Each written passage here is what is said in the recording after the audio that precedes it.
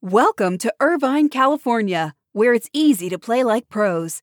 At the heart of Irvine's competitive culture is Great Park, the region's premier 194-acre multi-sport complex, equipped for youth teams to Olympians and everything in between. Plus, Great Park's expansion is underway. With near-perfect weather and a thriving sports scene, Irvine is the place to play. Visit DestinationIrvine.com for more information.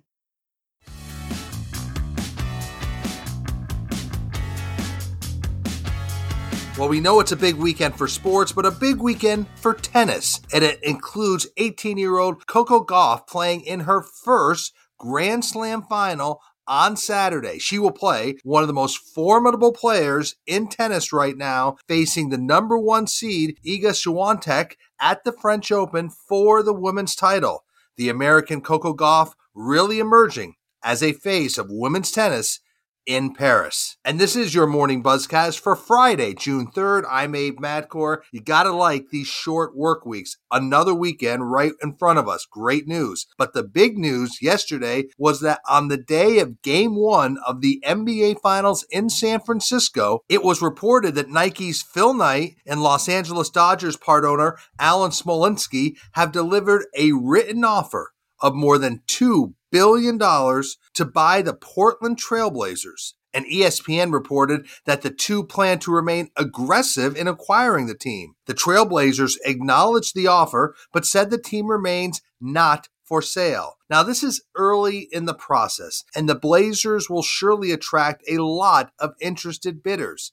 But I'm fascinated by the fact that Phil Knight is a serious bidder, and that shouldn't be understated. He has a very close relationship with the NBA and Adam Silver. Phil Knight's been a huge proponent of the game of basketball around the world.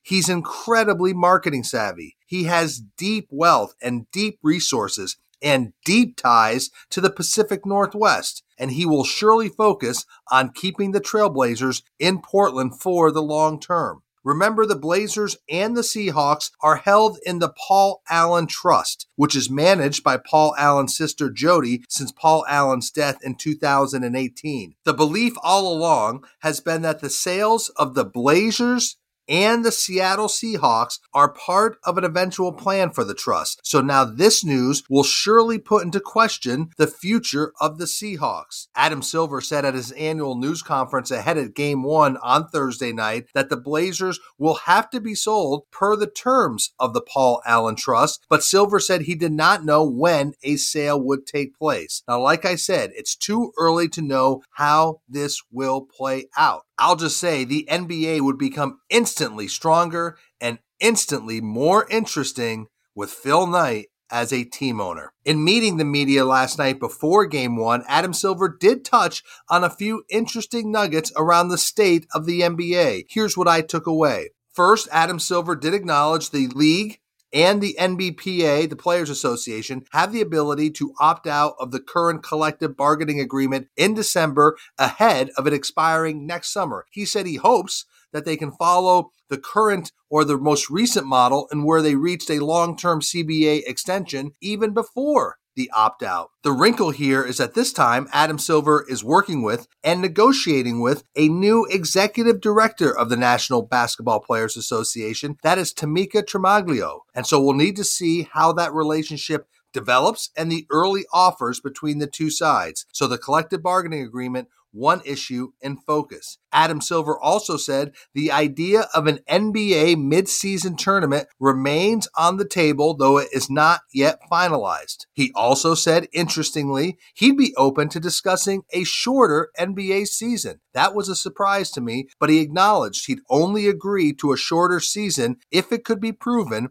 to help mitigate injuries. And while we've talked a lot about expansion on the Buzzcast, Adam Silver said that expansion to any market like Seattle or Las Vegas is not the near-term focus of the NBA, though he did admit it is something that the NBA will do again at some point. And of course, the NBA's relationship with China came up, and Adam Silver said the NBA has lost hundreds of millions of dollars because of the strained relationship with China, but he said he continues to believe that doing business with China and engaging with China is not inconsistent with the NBA's values in light of the alleged human rights violations taking place within China. So a couple of interesting takeaways from Adam Silver's State of the League before Game 1 of the NBA Finals. Let's move on. Some good news for the Arizona Coyotes, as the Tempe City Council said they will enter negotiations with the Coyotes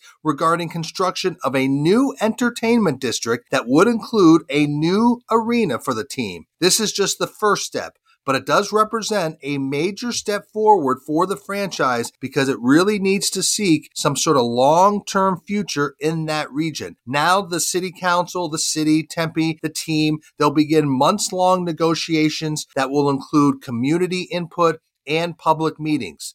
NHL Commissioner Gary Bettman joined the city council meeting virtually. It was on the day of his 70th birthday yesterday. He, of course, endorsed the project and said that if the project is eventually approved, the Coyotes would have to sign a 30-year non-relocation agreement. He also said the NHL would bring the league's draft and All-Star game to the new arena once it's built. So there's still a long way to go here, but an initial positive step for the Arizona Coyotes. Let's shift to NASCAR because NASCAR makes its debut this weekend at the Worldwide Technology Raceway in St. Louis, and the reception in that market has been very strong. A sold-out crowd of more than 57,000 is expected for Sunday's race. It's called the Enjoy Illinois 300. It'll mark a record crowd for the facility at this inaugural event for NASCAR. Now, track officials in St. Louis have spent a lot of time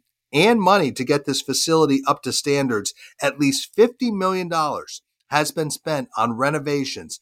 And right now, this track is the only motorsports facility in the United States to host a NASCAR race, an IndyCar race, and an NHRA race all in 1 year. So obviously, this track is incredibly versatile. NASCAR, they love the location and that the track draws fans in that Midwest region and states like Illinois and Missouri. So it's been a hit, and Sunday should be a strong business story for NASCAR. And one story that shouldn't be overlooked that broke this week is the continued growth of the Wasserman Agency. Wasserman entered into the sport of rugby by acquiring an Australian-based talent agency and rebranding it as Wasserman Rugby. So this gets Casey Wasserman into the rugby talent business and also puts his agency into the Australian marketplace. They have footprints in Europe and North America, South America, Asia, but now Wasserman will be in Australia. One report stated that a key motivation for Wasserman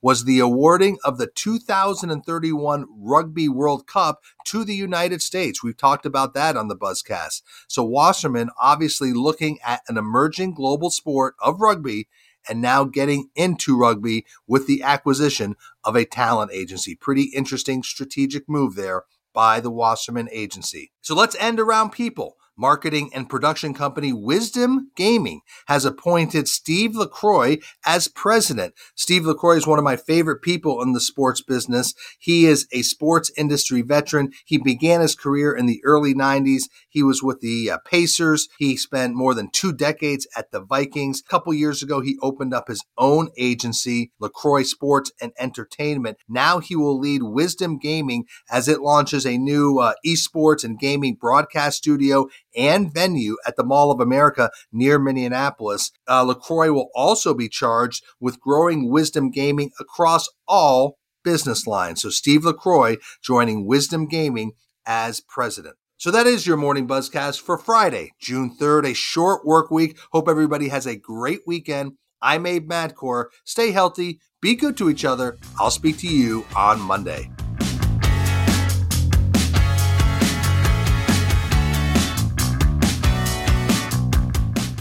Welcome to Irvine, California, where it's easy to play like pros.